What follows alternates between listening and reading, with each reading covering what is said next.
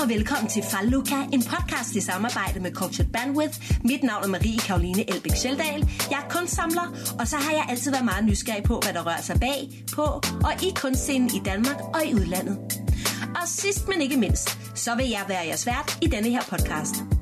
I podcasten vil jeg prøve at være en slags forlængerledning mellem den almindelige kunstinteresserede, kunstnere, kunstsamlere, gallerier og kunstmesser. Jeg vil gøre mit ypperste for at møde nogle af de mest interessante mennesker i kunstens verden. I første afsnit møder vi den norsk fødte kunstner Gardar Eide Einarsson i forbindelse med hans femte udstilling på det danske galleri, Nils Stærk. Rigtig hjertelig velkommen. Udstillingens titel, Total Control Zone, er identisk med betegnelsen for det strengeste sikkerhedsniveau inden for de berygtede nordkoreanske koncentrationslejre. Betegnelsen kan også henlede tankerne til en mere generel dystopisk endepunkt for en statslig masseovervågning af individet. En realitet, der rykker nærmere og synkron med teknologiens fremskridt.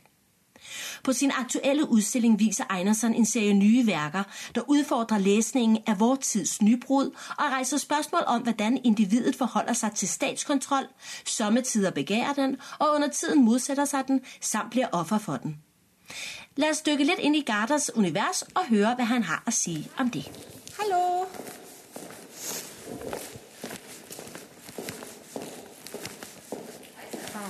Hej.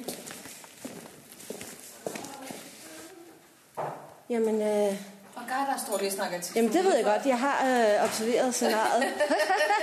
Der er styr på det, men der er styr. Der er et frit rum. Der er et frit rum. Jamen, fantastisk. Sætter dig bare, eller gør, hvad du skal. Hej, Lisa. Velkommen til. Tak skal du have. Jeg glæder mig. Jeg bliver kærligt modtaget, der træder ind i et helt andet univers. Har råt, og på væggene ser jeg Gardars værker hænge. Ord som maskulin og upoleret florerer i mit hoved, og med direkte henvendelse til beskueren bliver jeg straks nysgerrig. Den figurative hånd, der med sin pegefinger indbyder mig, og på et andet værk står statementet I have a dream of law and order. Alt dette byder mig tankevækkende velkommen, alt imens jeg venter på Gardar, som er ved at afslutte en telefonsamtale. Ikke noget problem. Hej. Hyggeligt at møde dig. Tak i lige måde. Tak. Du er så brun. Hæ? Du er brun. Ja, det er jeg. Du er tanned. I Japan så er det Okay. fremdeles sol. Fantastisk. Nå, men vi kravler ind i rummet. Ja, så bliver det spændende kaffen. Gardar smiler og virker rar. Han ser cool ud. Solbrændt, tattoos på hals, grå trøje, chinos, der stumper en anelse, så man lige kan skimte de gule sokker i et par brand new Converse. Old school, but fresh looking. Gardar, jeg skal jo lige have testet lidt også her, hvordan lyden er og sådan noget. Men det er så fint, hvis du er herinde. Okay, men jeg skal jo hjælpe på toilettet, men skal jeg teste først? Ja, du gør hvad du vil, så tester jeg lige lidt, og så... Så hvis du skal hente noget? Eller? Nej, jeg skal gå på toilettet. Ej, stik du på du. Er det ikke det hedder? Kom så. Ejde. Gardar.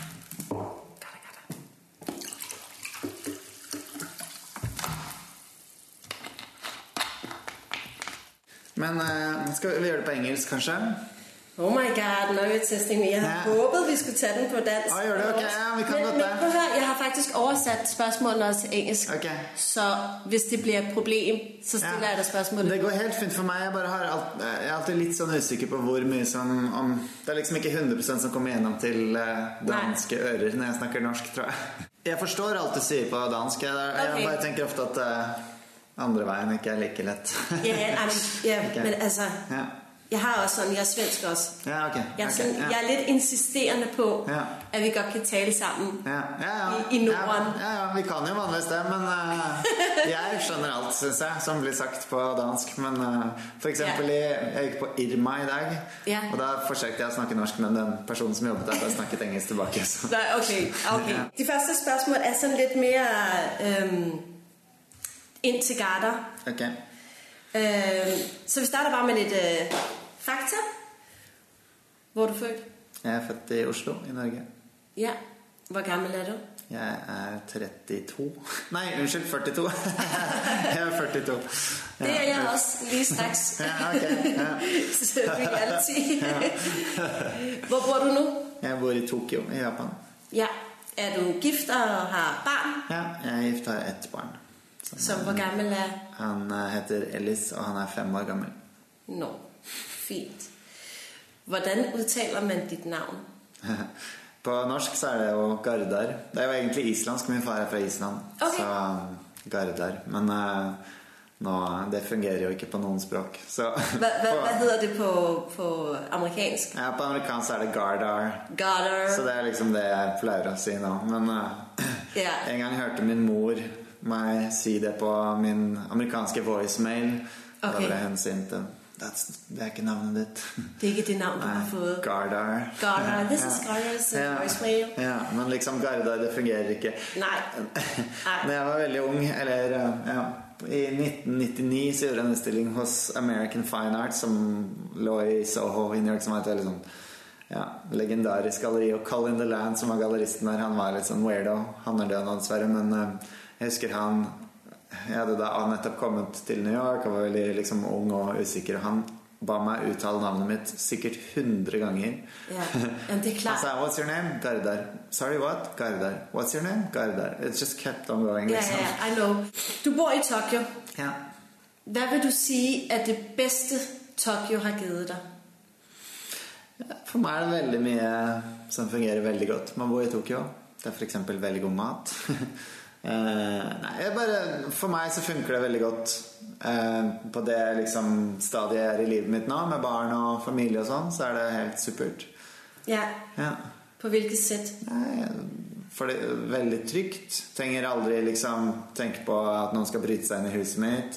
Hvis jeg ute og sykler, kan jeg sette fra meg sykkelen min uten å låse den, for eksempel. Hvis jeg ute og handlet, så kan vi ha liksom handlekurven full av mat og ting, og bare sette den fra oss utenfor butikken. Aldri noe problem når vi kommer ut. Det riktig?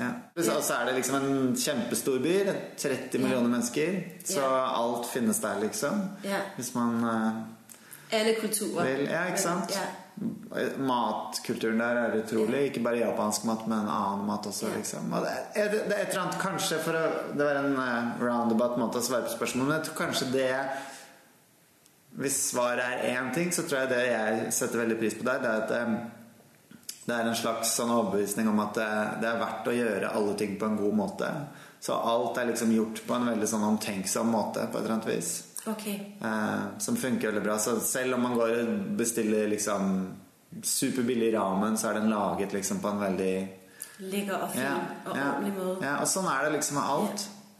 Alt veldig sånn ordentlig gjort, og folk oppfører seg på en måte som litt sånn gjennomtenkt. Det var fint. Hva vil du si kort det verste Tokyo har givet deg? Det som litt slitsomt det at man alltid en outsider liksom, så som ikke japaner, og sånn som med meg som har tatoveringer og sånn, så det liksom enda mer sånn. Og jeg bryr meg vanligvis ikke om det, men noen ganger det litt slitsomt. Det sånn, man kommer inn i en butikk eller en restaurant, så folk litt sånn så skal du liksom være Mr. Nice Guy. Så det litt slitsomt noen ganger. Stort sett så tenker jeg ikke på det, men innimellom det litt slitsomt. Hvis du nu skal kigge tilbage på dit liv, kunne du så pege på nogle af de vigtigste nedslag, som afgørende for, hvor du i dag, hvis du ligesom skulle sige? Jeg vet ikke, sånn som jeg flyttet til New York for 17 år siden. Det hadde sikkert en viktig innvirkning på den retningen livet mitt tok. Jeg flyttet der for å gå opp et sånn postgraduate-program på Whitney-museet, og der møtte jeg veldig mange mennesker som fremdeles viktige for meg i dag, og mye sånn. Den retningen kunsten min tok kom mye derfra. Før det gikk jeg på kunstakademiet i Norge, det var også veldig viktig. Og så var jeg i Frankfurt på Städelschule. Det var også... Hvilke beslutninger eller valg har været nogle af de mest vanskelige for dig som menneske og som kunstner? Ja,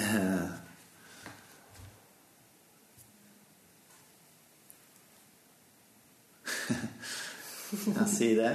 Jeg vet ikke helt, Jeg vet ikke om det har vært så veldig sånn...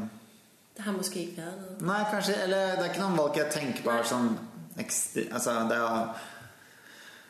alle mulige typer sånne små beslutninger man gjør hele tiden, men jeg kan ikke tenke på at det har vært noe som har vært sånn, eller annet enn igjen å liksom flytte, altså selvfølgelig jeg bestemte meg for å flytte fra Norge.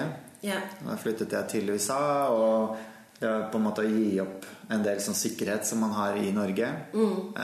Så det var jo viktig. Og så flytte fra New York. Etter at jeg hadde bodd i 12 år i New York, så flyttet jeg til Japan. Det var selvfølgelig også en stor Da hadde jeg liksom bygget opp et type liv i New York som jeg hadde bygget opp fra scratch liksom, da jeg flyttet dit for 12 år siden. Og så gjorde jeg det samme på nytt når jeg flyttet til Tokyo. Men Og hvor lang tid har du boet i Tokyo? Jeg bodde der helt fulltid siden jeg har bodd der basically kanskje siden 2010. Men jeg hadde et sted i New York også til 2013. Så fra 2013 så har jeg bodd kun i Japan. Men jeg har ikke bodd i Norge siden 2001. Så det er lenge siden. Norge er ikke længere noget du kalder hjem? Nei. Mine foreldre bor der liksom. Men jeg arbeider på et norsk galleri, og jeg samarbeider mye med norske kunstnere, så jeg føler jo at jeg har en slags sånn, jeg har jo en connection til norsk kunstproduksjon og den norske kunstscenen,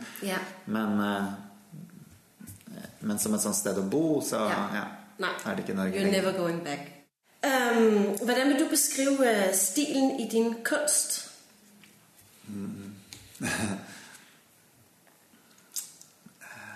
Hva skal man si? Det er litt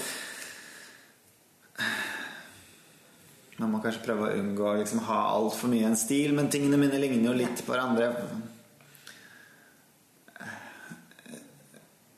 Jeg forsøker i hvert fall når jeg lager verkene mine å ikke lage de så veldig sånn fint laget på et eller annet vis. Jeg forsøker å ha en type sånn do-it-yourself-kvalitet til det. Jeg har ikke noe ønske om at folk skal komme til kunsten min og tenke det var veldig fint laget liksom. Det er ikke det andre. Det er liksom en annen følelse man skal gå med det fra. Så jeg forsøker å ha en type sånn åpenhet i måten det er liksom produsert på. Det trenger ikke være sånn polished og avsluttet på et eller annet vis. Precis. Er der et særligt emne, der altid interesserer deg i din kunst? Ja, det handler jo mye om en type sånn hvordan man som individ forholder seg til de som er rundt den, liksom. Hvordan man klarer å være den man vil være, og samtidig være i dialog med andre mennesker og la andre mennesker få være de vil være, liksom. Ja. Er der situationer i ditt liv, eller noe som har gjort inntrykk på deg, som gør, at du udtrykker dig i dag, som du gør? Er der en særlig begivenhed, eller noget presserende, der er sket? Nei, det tror jeg ikke kanskje annet enn selvfølgelig liksom de stedene jeg har bodd har liksom hatt en innvirkning på det. Og så den kunsten jeg har vært opptatt av liksom. Så når jeg begynte å studere kunst, så mye det jeg syntes fungerte veldig godt, eller som gjorde stort inntrykk på meg, var en type sånn amerikansk østkyst konseptkunst fra 60-70-tallet, og så inn i litt mer sånn institusjonskritikk og den type ting fra 70-80-tallet. Så den kunsten som jeg var opptatt av, har jeg naturligvis hatt en innvirkning på hvordan kunsten min i dag produseres og ser ut. Gardar tænker meget før han svarer, og det virker stærkt og tydeligt velovervejet. Før min snak med Gardar fik jeg at vide, at her har du med en person, der læser avisen og har styr på, hvad der rører sig i verden. Jeg undrer mig over, hvad tankerne bag Total Control Zone er, og jeg er nysgerrig på hans tanker omkring, hvad overvågning betyder for ham selv som kunstner og privatperson. Kan du fortælle lidt om, hvordan udstillingen er kommet til live, og hvordan ideen opstod bag udstillingen? Ja, jeg snakket med Nils om å gjøre en utstilling her. Dette er min femte utstilling over 15 år med Nils.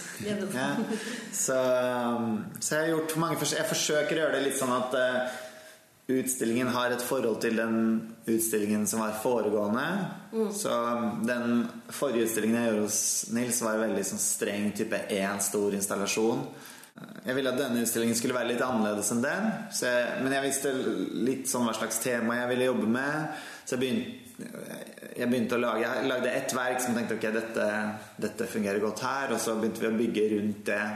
Hva var det for et verk? Ja, det var den serien med sånne skyteskiver som jeg hadde jobbet med en stund, og som jeg hadde lyst til å vise, og tenkte at det fungerte egentlig ganske godt å vise her, og så bygget jeg opp med de andre verkene på en måte rundt den for å få laget liksom noe som fungerte som en stor installasjon. Jeg tenker alltid på hver av utstillingene mine som en installasjon, basically. Ikke så mye som liksom enkeltverk som bare tilfeldigvis i samme rom. Men de heter også common errors. Ja. Så det basert på en type sånn common error som man gjør når man skyter. Så det fra en manual for politimenn og militære fra 60-tallet som skal liksom, forklare hvilke feil man vanligvis gjør når man skyter. Men samtidig så tenkte jeg litt at det en slags sånn funny forhold til maleri, fordi i maleri så nettopp errors noe som man må jobbe med, liksom. Så jeg tenkte at, Jeg tror, jeg har forstået det rigtigt. Men du interesserer dig for spændingsfeltet mellem stat og individ. Kan du fortælle mig lidt om, hvorfor det så interessant for dig?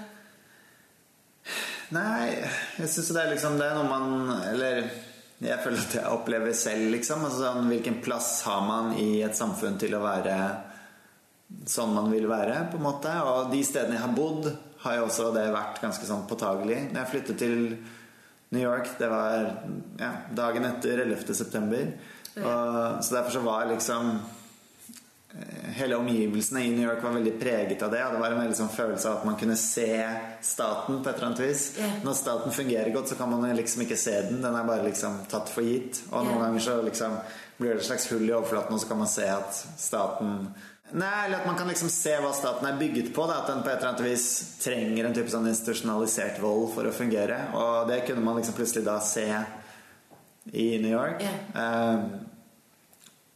I Japan så det selvfølgelig mindre synlig, men det likevel ganske sånn spent forhold mellom å være et individ og passe inn i et samfunn med andre mennesker, liksom. Så det klart også, i Skandinavien jeg født på 70-tallet i Norge, og det også en tid der det var en veldig sånn sterk sånn press for å tilhøre et community, liksom, eller sånn.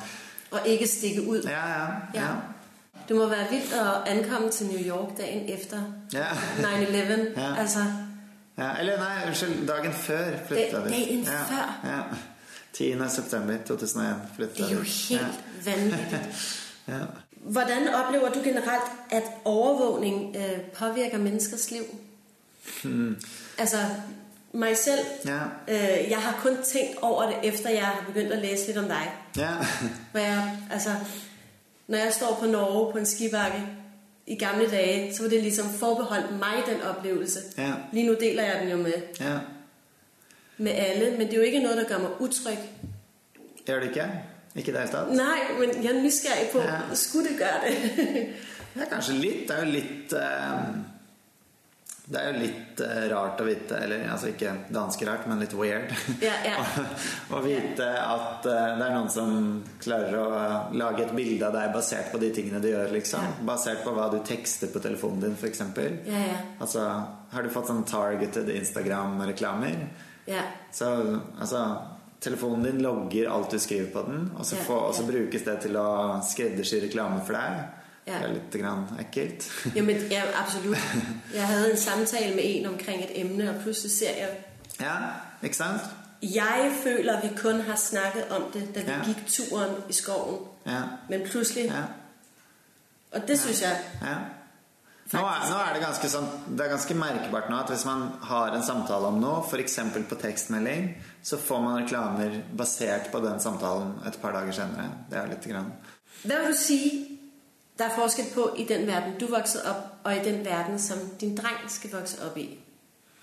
Jeg tror den verden jeg vokste opp i var virket mye tryggere. Det ikke sikkert den nødvendigvis var det, men jeg tror kanskje dessverre den verden han vokser opp i kommer til å være ganske en farligere og kanskje mindre likeable verden. Jeg tror altså sånn, gjennom 70- og 80-tallet sett fra et sånt skandinavisk perspektiv så beveget man seg liksom mot en eller annen form for opplysning, liksom. Type liberale verdier som ble mer og mer akseptert, og det det kanskje slutt på nå. Jeg tror en type sånn altså, det har jo vært masse konflikter selvfølgelig hele den tiden jeg har vært i livet, men ideen om en type sånn større krig har virket ganske fjern. Jeg tror ikke den like fjern nå lenger, spesielt sett fra et perspektiv altså vi bor i Japan liksom. Jeg tror en konflikt mellom Kina og USA for eksempel ikke hadde vært spesielt godt for oss, og jeg tror ikke det så veldig usannsynlig lenger. Så jeg tror dessverre, og liksom selvfølgelig altså klimaforandringer og den type ting jo virker ganske uunngåelig nå, så jeg tror dessverre for ham at han må vokse opp i en verden som ganske mye mindre oversiktbar enn den jeg vokste opp i. Jeg kan godt tænke mig at vide, om du med alderen blevet mere bekvem med myndighederne. Jeg vet ikke om jeg blitt mer bekvem med det, men jeg føler nok at altså, jeg ser jo mer hva man trenger myndigheter til. Man trenger jo en type kontroll liksom, ikke sant? Man trenger jo et samfunn som utøver kontroll på et eller annet vis. Så det jo liksom, jeg har alltid på en måte tenkt, jeg har alltid skjønt at det liksom 2 sider til den saken, og det kanskje kunsten min handler om, hvordan man liksom opptar det rommet som finnes mellom fullstendig anarki og liksom total control. Men det klart, jo eldre man blir, jo mer man har, og man har barn og den type ting, jo mer føler man at man trenger en stat som kontrollerer. Har styr på det. Og man vender sig jo nok også til det. Altså, du adapter det jo langsomt. Ja, selvfølgelig. Altså, det jo også selvfølgelig statens intensjon at du skal selv internalisere den kontrollen, sånn at de slipper å utøve den. Og det fungerer jo veldig godt for eksempel i Skandinavia. Der sjelden staten trenger å trå til å vise muskler, fordi vi har alle på en eller annen måte internalisert det vi skal internalisere det. Vi har forstået, hvad gamet og hvordan vi agerer. Men det rigtigt. Nå, jeg kunne godt tænke mig at vide, den udstilling, du havde før, og den, du har nu, Total Control Zone, der en sammenhæng mellem de 2? Definitivt den forrige utstillingen hos Nils og den utstillingen her, det definitivt en sammenheng mellom de. Den var jo liksom hovedsakelig en stor installasjon som bestod av lys fra japanske T-baner som var ment å var et sånn type eksperimentelt forsøk på å forhindre selvmord. Det var fra en T-banelinje, og spesielt en T-banestasjon der det var veldig mye selvmord. Folk hoppet foran T-banen. Så dette var et forsøk fra myndighetenes side om å stoppe det eller redusere antallet selvmord. Så synes jeg det var liksom et eksempel på hvordan staten trer til på en i utgangspunktet positiv måte, men samtidig så var det liksom noe absurd med å forsøke å stoppe det på det nivået. Det jo også kontroll, kan man si. Ikke sant? Og gjennom lys, ikke sant? Det var en type the softest touch på et eller annet vis, gjennom bare lys, men samtidig så er det liksom også noe sånn absurd med å forsøke at det der staten forsøker å trå til for å forhindre selvmord, i stedet for å gå et par skritt tidligere og kanskje forsøke å forhindre en type. Og ta fat i folk tidligere før vi når og skal kaste oss ut foran et tog.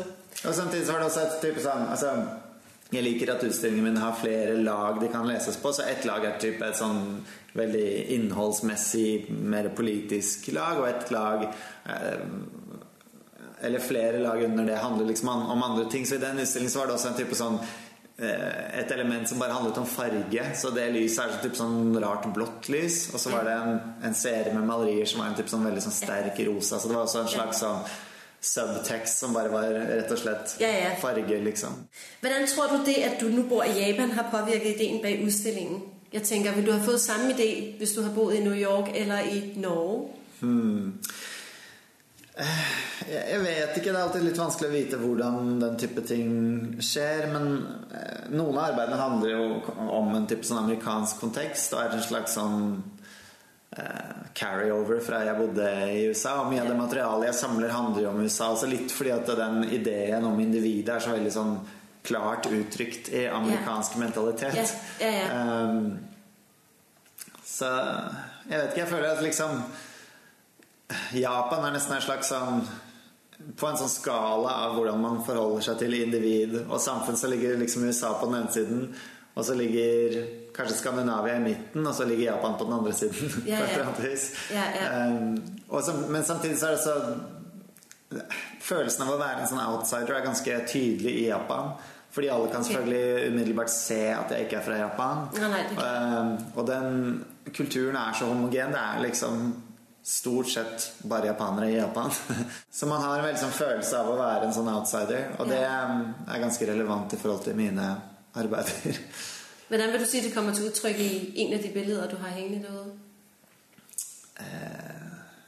Ja, la oss si for eksempel den I Have a Dream of Law and Order, som den er basert på en amerikansk som bumper sticker fra 60-tallet, og handler selvfølgelig om en veldig sånn amerikansk kontekst. Den er sannsynligvis relatert til Martin Luther Kings I Have a Dream speech, ja.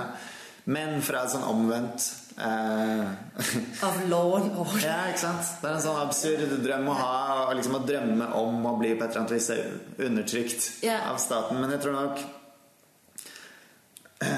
det føles litt som en sånn følelse som kanskje mange japanere har, at man er villig til å offre ganske mye for å få lov å ha orden. For å ha orden? Ja, det er ret vildt. Da tror jeg vi i Skandinavien har brug for å liksom ha vores frihed og vores egne... Ja, men man liker orden i Skandinavia også. Ja. Man skal ikke... Det er mulig det forandrer seg litt, men man skal jo ikke liksom være for annerledes her heller. Nei, men nå må du jo tenke på at Danmark er Nordens Arabien. Ok, det har jeg ikke hørt før. Ja, det har jeg hørt før. Kan vide om Gardar ønsker, at man som beskuer til værkerne skal tage noget særligt budskab eller en følelse med sig. Personligt elsker jeg selv, når et billede taler til mig, og det er ofte ud fra en stemning, jeg får, når jeg ser værket, at jeg danner min egen fortælling om det enkelte værk. Jeg forsøker alltid ikke å ha så veldig klare ideer om hva jeg vil at folk skal forstå ut av verkene. Jeg har jo noen ideer om hva jeg synes det handler om, og det er selvfølgelig noe av det jeg vil at kommer gjennom, men jeg forsøker også å være litt åpen i forhold til hva man som betrakter kan lese ut av det. Jeg forsøker også å la arbeidene være så åpne som mulig, sånn at det ikke er noen sånn bestemt lesning som er bedre enn andre lesninger, liksom. Så jeg har ikke så veldig mye sånn... Jeg tenker ofte ikke så veldig mye på hva jeg vil at betrakteren skal ta med seg. Men det er jo også hvor man selv er sitt eget liv. Hva jeg synes den der symboliserer er ikke det samme som titlen. Nei, ikke sant? Så for meg så er det liksom et verk kan ha veldig mye innhold, og så regner jeg med at folk får med seg noe av det innholdet, men jeg regner vel stort sett ikke med at alle får med seg alt. Nei. Så det blir mer sånn at jeg gjør en slags sånn proposal for å snakke om et eller annet tema, og så får man liksom gå videre derfra som man selv tolke derfra. En av de ting, som er slående for Gardars udstilling, og som jeg bemerker som noe av det første, da jeg ser værkerne, er, at det hænger meget lavere, enn jeg tidligere har set på udstillinger, jeg før har oplevet. Og jeg får et kærligt hint fra Nils Stærk om, at det er der en særlig grund til. De skyteskivene, de common errors, de henger akkurat på min høyde, sånn at hodet er liksom der hvor hodet mitt er. Og så er alt annet hengt i forhold til det. Så alt annet henger på senterlinjen for det. Som jeg synes fungerer i forhold til maleriene, så blir det noe som er litt mer contemporary når det henger litt lavere. Formatet på maleriene er altså basert på en type sånn kroppsformat for meg. Og jeg tenker at de skal ha en sånn kroppslighet. Og i så fall fungerer det godt med at de er lavt nede mot gulvet. Samtidig så føler jeg litt at hvis de henger høyt opp, så blir det en type sånn autoritær kvalitet ved dem, som jeg ikke liker så godt. Ja, men præcis. Altså specielt det med fingeren. Når den hænger dernede, så bliver jeg faktisk litt lokket med. Så bliver det litt kærligt. Men hvis den havde været deroppe, så havde jeg... for det er liksom jeg arbeider selvfølgelig med en estetikk som grenser mot å være litt sånn autoritær, så det er viktig også forsøke å sabotere det litt på et eller annet vis. Det som jeg også vil prøve med denne podcast er at stille litt atypisk spørsmål. Jeg er jo bare en ganske almindelig kunstelsker og absolut ingen kunstkritiker. Men jeg interesserer meg for mennesker og for personerne bag deres virke. Derfor skal det være meg en utfordring, også for meg, at i enhver podcast at stille litt mer personlige spørsmål. Jeg ved ikke, om det lykkes i denne her omgang, men hey, there is a beginning for everything. Kan du fortælle os 3 ting, som vi ikke vidste om Gardar? Nu skal du give mig the juicy stuff. Ja, men jeg tenker litt. Hva skal man si? Hva språk taler din sønn? Han snakker norsk med meg, og så snakker han japansk med min kone, men vi snakker engelsk hjemme, så han snakker de 3. Engelsk, norsk og japansk, Jeg forsøker å lære meg japansk, så det står i sterk kontrast til hvordan han så lett plukker opp språk, så sliter jeg med å lære meg japansk. Ja, precis. Vi er jo ikke så umiddelbare lenger. Nei, det er ganske sjokkerende egentlig, hvordan hjernen fungerer på en annen måte, bare fordi den er litt eldre. Nu sidder vi jo her i Nils' fine galleri i Nordvest, som jeg også har fulgt rigtig længe. Jeg kunne være lidt nysgerrig på, jeg ved jo, du er en af de kunstnere, Nils har haft allerlængst. Hvordan har I fundet hinanden? Vi begynte å arbeide sammen fordi en som jobbet for Nils kuraterte en utstilling, Jesper, i 2003. Så hadde jeg noen verk med i den. Og så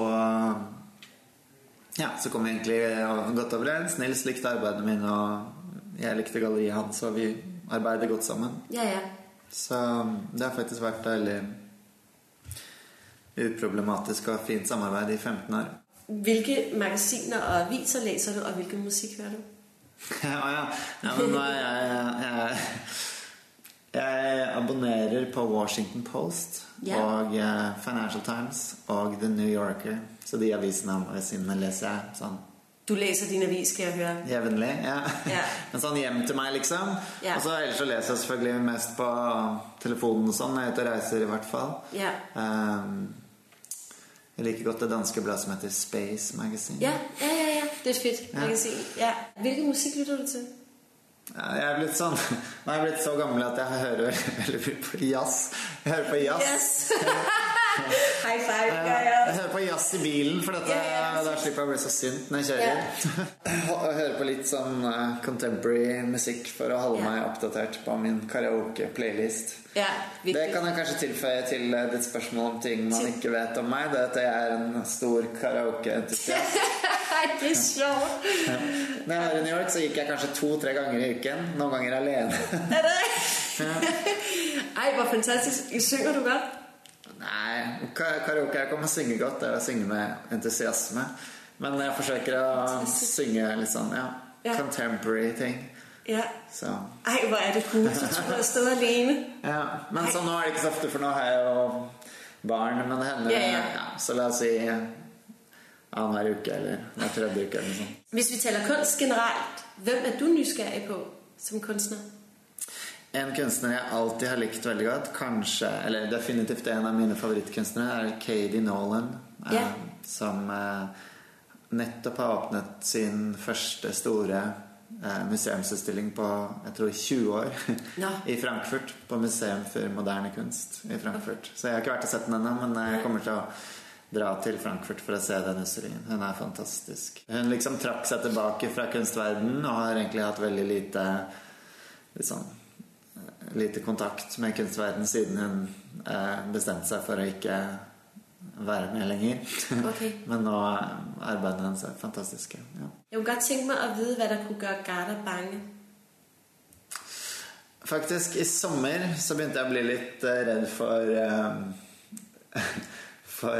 klimaforandringer. Vi hadde liksom det er alltid varmt i Japan om sommeren, men i år så hadde vi, jeg tror i løpet av, jeg husker ikke helt hva det er, men type 4 uker eller noe sånn, så var det aldri under 28 grader, inkludert om natten. Og det var sånn, det er alltid varmt der, men det synes jeg var litt sånn scary. Og så var det liksom over hele verden, folk i Norge klaget over at det var så utrolig varmt om sommeren. Så jeg synes det er litt skummelt, spesielt i kombinasjon med at en del av de folka som nå er in charge har bestemt seg for å bare fullstendig drite i det. Doesn't exist. Så jeg synes det er litt skummelt nå, med en sånn generell liksom bevegelse mot å ikke ta den type ting alvorlig. Jeg synes det og det er liksom, nå er det liksom et vindu der man kan kanskje gjøre noe med det, og det vinduet er liksom på vei til å lukkes. Og midt i det vinduet så har vi folk som Donald Trump som bare liksom er fornøyd med å bare la alt go to hell liksom. Så jeg synes det er litt skummelt. Også siden jeg bor i Japan, synes jeg faktisk også det er litt skummelt med type sånn konflikt mellom USA og Kina for eksempel. En type sånn bevegelse bort fra en sånn overordnet verdensfred. Altså det har selvfølgelig vært masse konfliktsoner i verden, og selvfølgelig mange som har dødd og mye vold, men liksom en type sånn storskala konflikt virker mer sannsynlig nå enn det har gjort noensinne så lenge jeg har vært bevisst. Det synes jeg er litt skummelt, fordi jeg har en sønn. Ja, men det er klart. Men når du det mest glad? Mest glad? Jeg er mest glad, tror jeg, når jeg er sammen med sønnen min.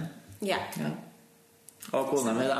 Ja, Nei, men det er sånn, faktisk det å ha et lite barn er ganske, jeg vet ikke helt om jeg var forberedt på hvor mye kompleksitet det tilfører i livet på en positiv måte. Og en type sånn en type sånn lykkefølelse man får av å oppleve å være sammen med barn. Det er ganske, Og så faktisk så er det en annen type lykkefølelse, men en sånn følelse som jeg har hvis jeg har vært på atelieret mitt og laget arbeid som jeg føler at fungerer ordentlig godt. Det er også en ganske spesiell følelse som Hvad har du så arbejdet med? Overvejede du noget andet? Jeg tenkte litt på å bli arkitekt en stund, faktisk. Det kunne sikkert vært ok, men jeg er ikke sånn veldig glad i å drive og delegere og være manager, så det er mulig det hadde vært feil. Arbejder du alene i dit studie nu, eller har du ansatte? Jeg har en ansatt som kommer en gang i uken, som hjelper meg med bare type sånn praktiske, hjelper med mitt arkiv og hjelper med shipping og den type ting, men stort sett er jeg der alene. Jeg vil være der alene, jeg liker å være der og gjøre, altså sånn, det jeg liker med å være kunstner er å lage arbeidene mine, så det vil jeg helst gjøre selv. Nå, Gardar, jeg har hørt deg si at man skal ha minst en bad tattoo. Ja. Det her, det er min. Ok, den er ikke så bad. Den er ikke så bad. Jeg tenker, jeg må ha en. Men hvilken en er din baddest? Nei, jeg har mange bad, Jeg har denne, som er girratioen på en bil jeg pleide å eie. Nå, er det giret? Ja, det er en gammel amerikansk bil som hadde 3 gir. Så det er det. Den er ganske bad. Må jeg ta et billede av? Ja, selvfølgelig. Hvorfor er den bad? Nei, den er litt doesn't make so much sense. Spesielt siden jeg ikke har den bilen lenger. Jeg solgte den. Ok. Det her er faktisk den første podcast i det her regi, og du er min første. Jeg interviewer, og jeg har tenkt meg å starte en tradisjon som jeg håper du har lyst til. Ok. Jeg har tenkt meg at jeg vil be alle mine gæster om å tegne en lille tegning eller et symbol som symboliserer håp. Nå drikker jeg min kaffe imens, så jeg sidder og tenker. Det er min sønn sitt navn. Hvor er det fint. Det var meget fint. Wow, takk. Vi er faktisk også ved at slutte, men jeg har en anden lille ting, som også bliver en tradition i podcasten. Og det er, at jeg faktisk har brugt lidt tid på at finde en gave til dig. Ej, så hyggelig. Ja. Og den kommer her. Ja, tusind tak.